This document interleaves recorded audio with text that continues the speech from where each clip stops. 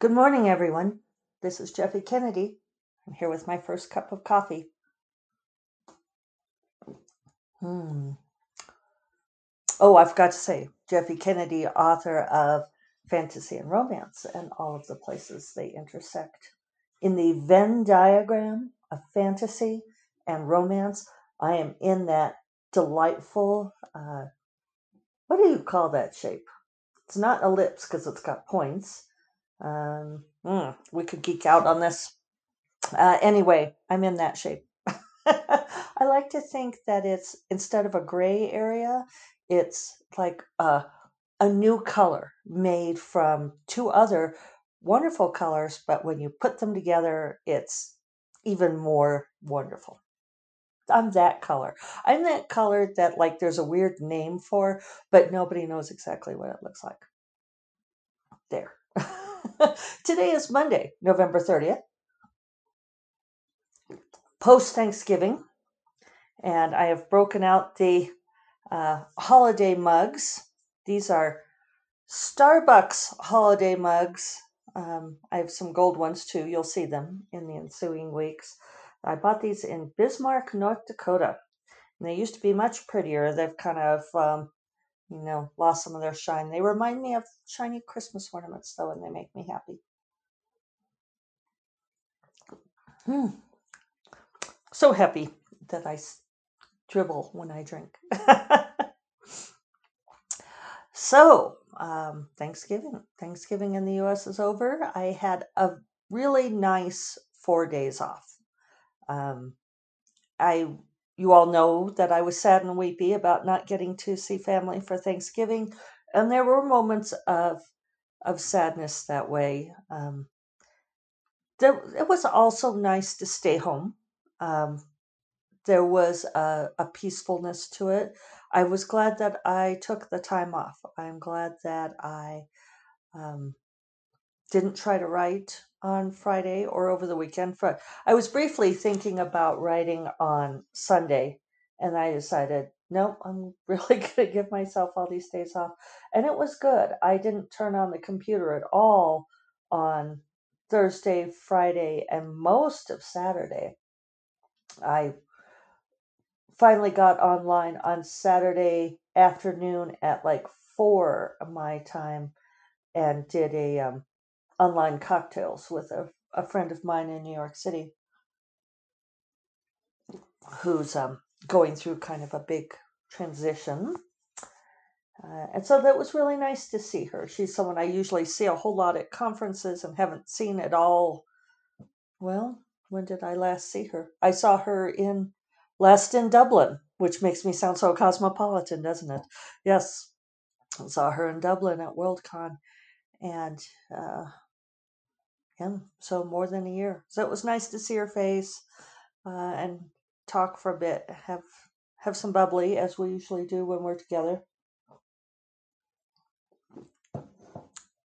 And after that, I sort of triaged email. That's the thing about taking time off the internet is all the things build up. And so then Sunday, I dug more into dealing with business again.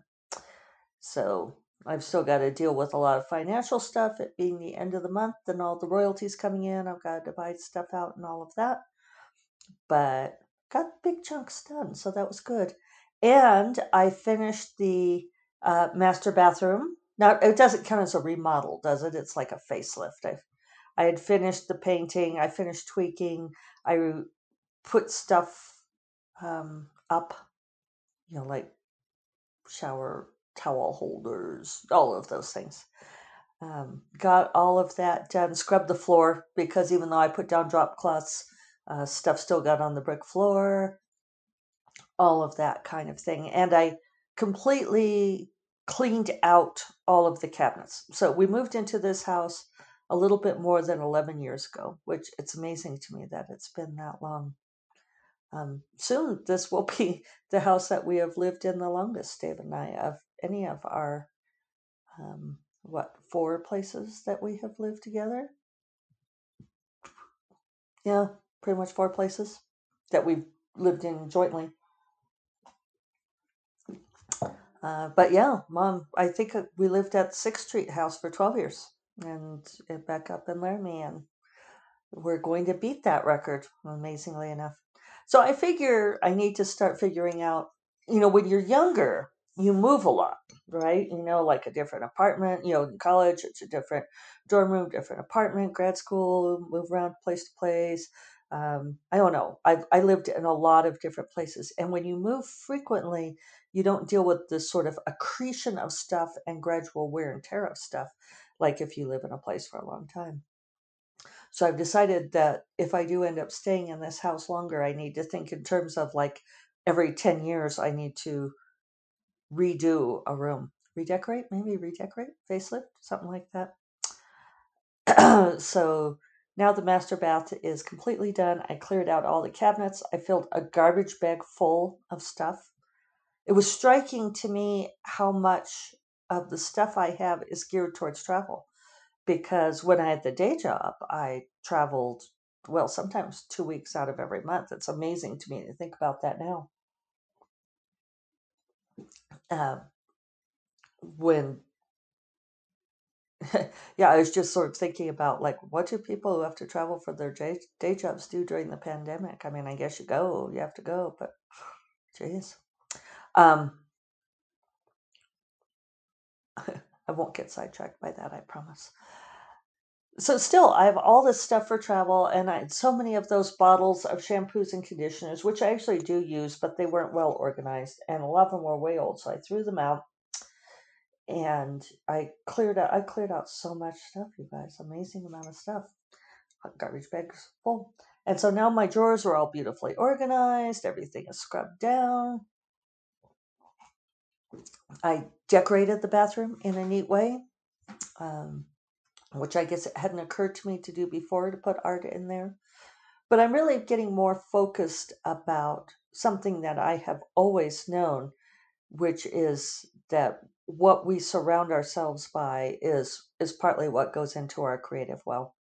And so I think it's important to remember to surround ourselves with things we actually want to look at. And in the mornings, I, that's my quiet time of the day. The subconscious is very fresh and subject to suggestion first thing in the morning. And I thought, well, why shouldn't my bathroom be the place where, as I'm getting ready for the day, I'm filling it with things that um, fill me in return. So I had a good time choosing the art and various things that I put on on the walls and on the countertops. And I got it so that instead of having like the scatter of bottles and cosmetics and what have you on the bathroom counter, that it's all in the drawers now, organized. And the only things on the counters are pretty things. So I think I can maintain that. So that was satisfying to get that done. And glad that I had solid time to do that. Although, really most of the stuff I did productive was on Saturday and Sunday.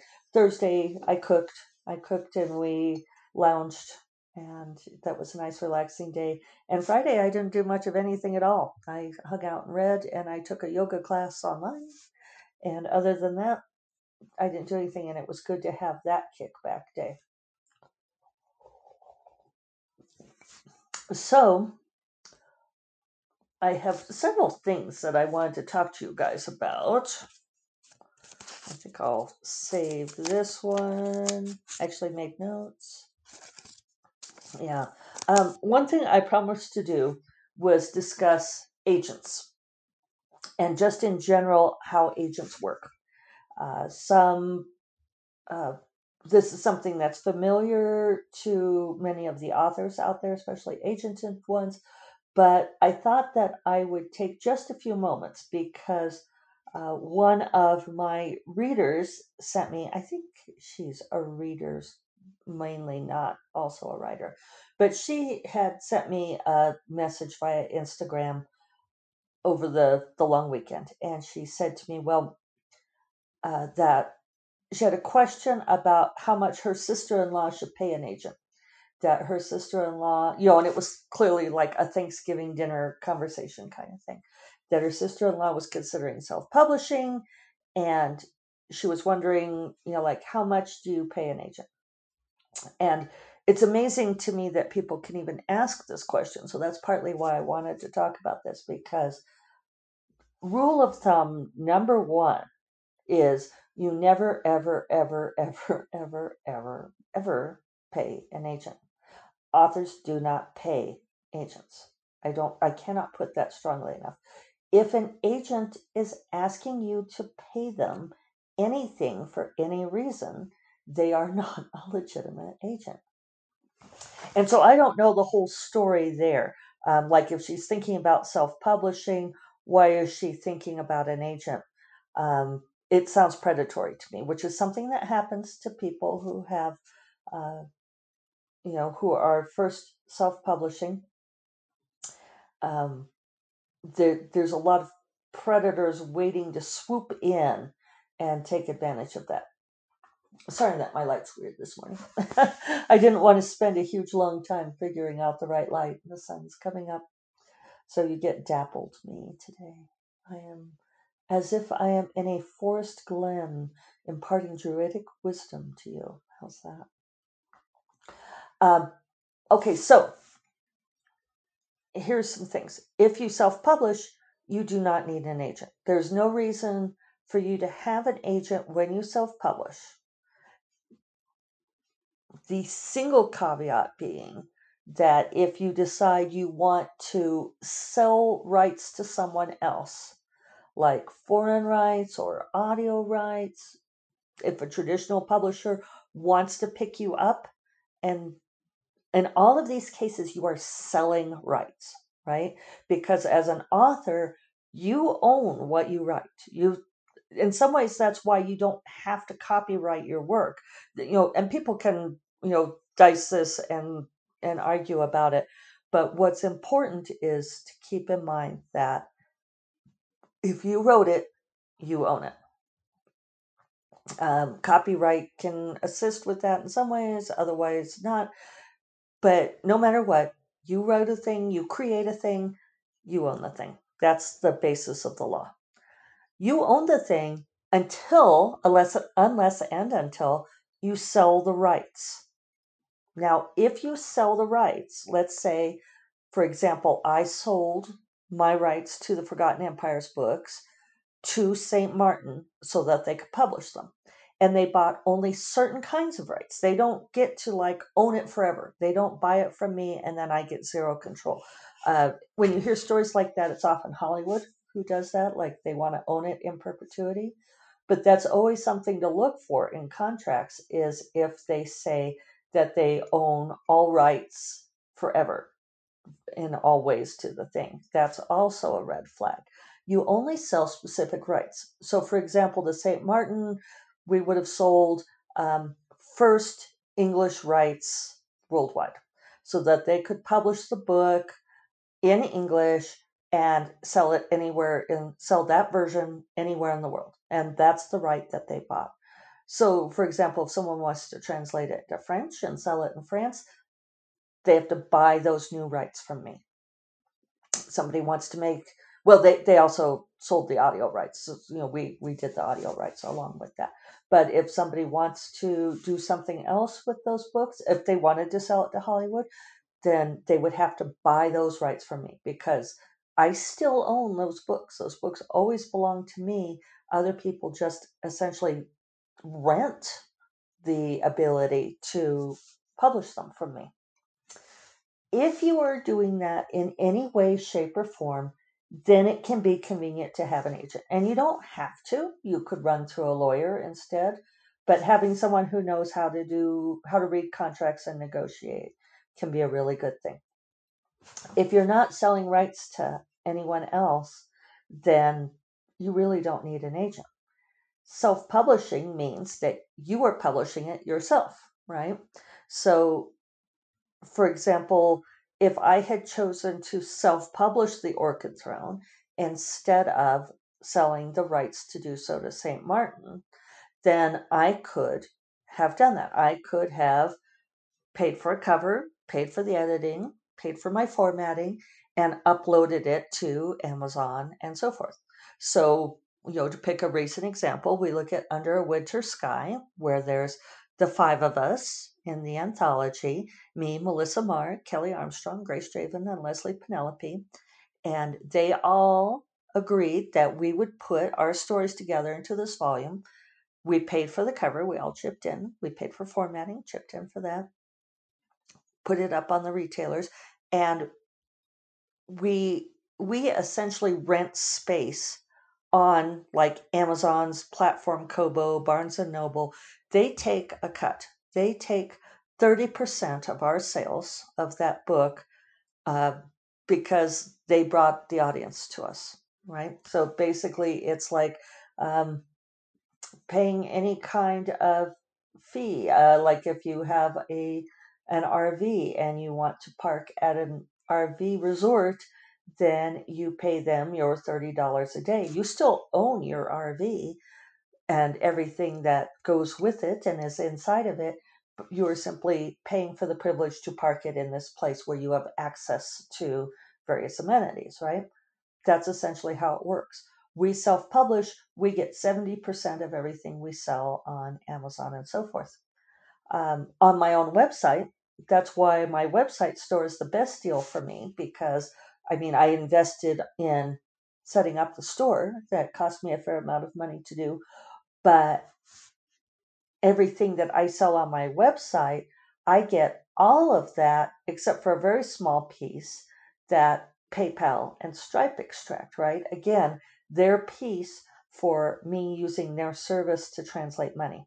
So PayPal takes out, I don't know, like if it's a $4.99 book, PayPal, I end up getting like 4.73, something like that. It's a fairly small percentage, as opposed to on Amazon where they would take 30%. So in all of those dealings, when you're self-publishing like that, you notice that I'm not selling my rights to anybody. Therefore, I don't need an agent. I don't need an agent to take 15%, which is industry standard, for me to be doing all the work. Now, it's good to have an agent to negotiate contracts for you, sure, but if that's the only reason you're going to use an agent, you might as well just give a lawyer an upfront fee. Because an agent, if they sell a book for you, like we'll go back to Forgotten Empires, Sarah Younger, my agent at Nancy Yost Literary, she sold that 3-book deal for me to St. Martin, sold those rights to publish those 3 books. That means that Sarah will get 15% of everything those books earn basically forever. Yeah, in perpetuity. But that's because she was the agent of record on that sale. If I sold something new, if I for some reason wasn't working with Sarah anymore and I sold new rights from those books, then they would either go to me or to whatever agent negotiated them. So that's how it works. Your agent makes money by selling your work. They get 15% of what they sell. And this keeps agents honest. The other thing that an agent can do for you is help you strategize your career, help you decide what is the best thing for you to be doing going forward. They're also your champion if there are problems. Like if your editor is unhappy about something or if things go wrong, they decide to cancel your book, so forth. It's good to have an agent for those reasons. But again, that's always dealing with traditional stuff. I'm really amused by the shadows on my face. It's very Halloween. That feels nice though. so that's the thing. There are these agents, and I'm using air quotes for those of you not on video, who say, oh, well, if you pay me this much money, then I will find a publisher for you. I will. A lot of times it's tied up with these vanity presses. Again, vanity presses are where you pay them to publish your book. Anytime you are paying somebody to publish your work, that's a no-no. That's wrong, because you own the work and you are the one who should be paid for the work as a creator. The only times that you pay out are the ones that I've mentioned, where you're essentially renting space on a service. But you should still be controlling that. You shouldn't be doing a thing where, like some of these shyster publishers, vanity publishers will say, well, you have to buy 100 copies of the book. No, you shouldn't have to do that. So 20 minutes flew by this morning. If you have more questions, please do ask them, and I'm happy to answer and happy to discuss more. I can talk them out and so forth. But that's it in a nutshell. You don't pay agents. They get a percentage of what they sell for you, and that's it. Just like Amazon gets a percentage of what they sell for you, right? Amazon only gets 70% of my book sale if they actually sell the book. I don't pay them. All right. So, First Cup of Coffee is part of the Frolic Media Podcast Network, and you will find more podcasts you love at frolic.media/podcasts, including another fabulous podcast called Learning the Tropes. Stay tuned for a promo from them. And you all enjoy the last day of November, and I will talk to you tomorrow. Take care. Bye-bye. Hey everybody, we are Learning the Tropes. I'm Erin. I'm Clayton. And I'm the romance novel veteran. And I'm the virgin. And every week we read a different romance novel and then we talk about what we loved about it. We talk about all of our favorite tropes. We talk about Only One Bed, Secret Places. Secret Places, that's mine. You stole it. Every trope under the sun. Mm-hmm. So to give you a little taste of our show, we're going to play a clip from the episode where we reviewed Lisa Kleypas's Dreaming of You. So I started reading this book, and I immediately loved it. I love this book. Oh, I'm so happy. This is one of my absolute favorite books in the world. Yeah. I love Lisa Kleypas so much. And if you were not into this book, I was like, I don't know what I'm going to do. This is going to be so upsetting to me. I am so happy that you loved it and that we could just fangirl out for the next hour, because that's all I want to do. I didn't want to have to defend it. Learning the Tropes comes out every Wednesday, and you can listen to us anywhere you listen to podcasts. So come check us out.